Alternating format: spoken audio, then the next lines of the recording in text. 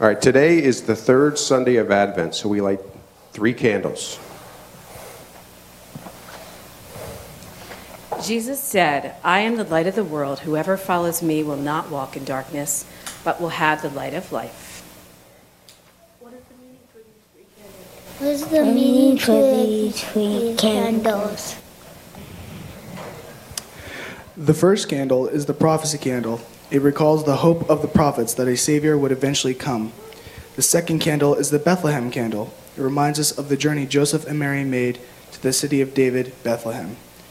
And we've added this third candle, the shepherd's candle. It represents the great light of God's glory that surrounded the shepherds at the announcement of Jesus' birth. The light from my wreath is growing brighter as Christmas draws near. Let's read what scriptures tell us about this. Isaiah 9. For to us a child is born, to us a child is given, and the government will be on his shoulders. And he will be called Wonderful Counselor, Mighty God, Everlasting Father, Prince of Peace.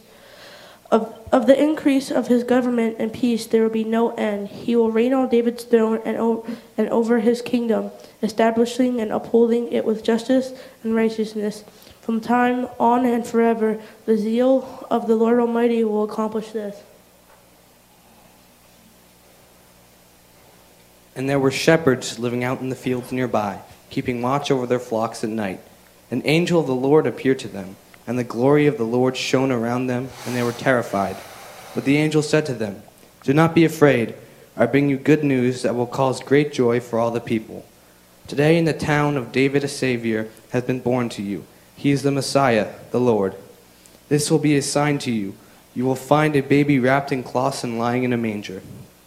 Suddenly a great company of the heavenly host appeared with the angel, praising God and saying, "Glory to God in the highest heaven, and on earth peace to those whom his favor rests."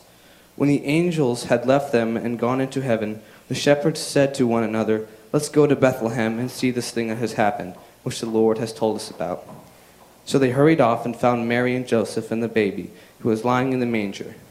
When they had seen him, they spread the word concerning what had been told to them about this child, and all who heard it were amazed at what the shepherds said to them. All right, let us pray.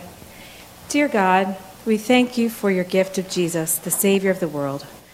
Just as the shepherds found Jesus in the manger of Bethlehem, help each of us to find Jesus in our lives this Christmas.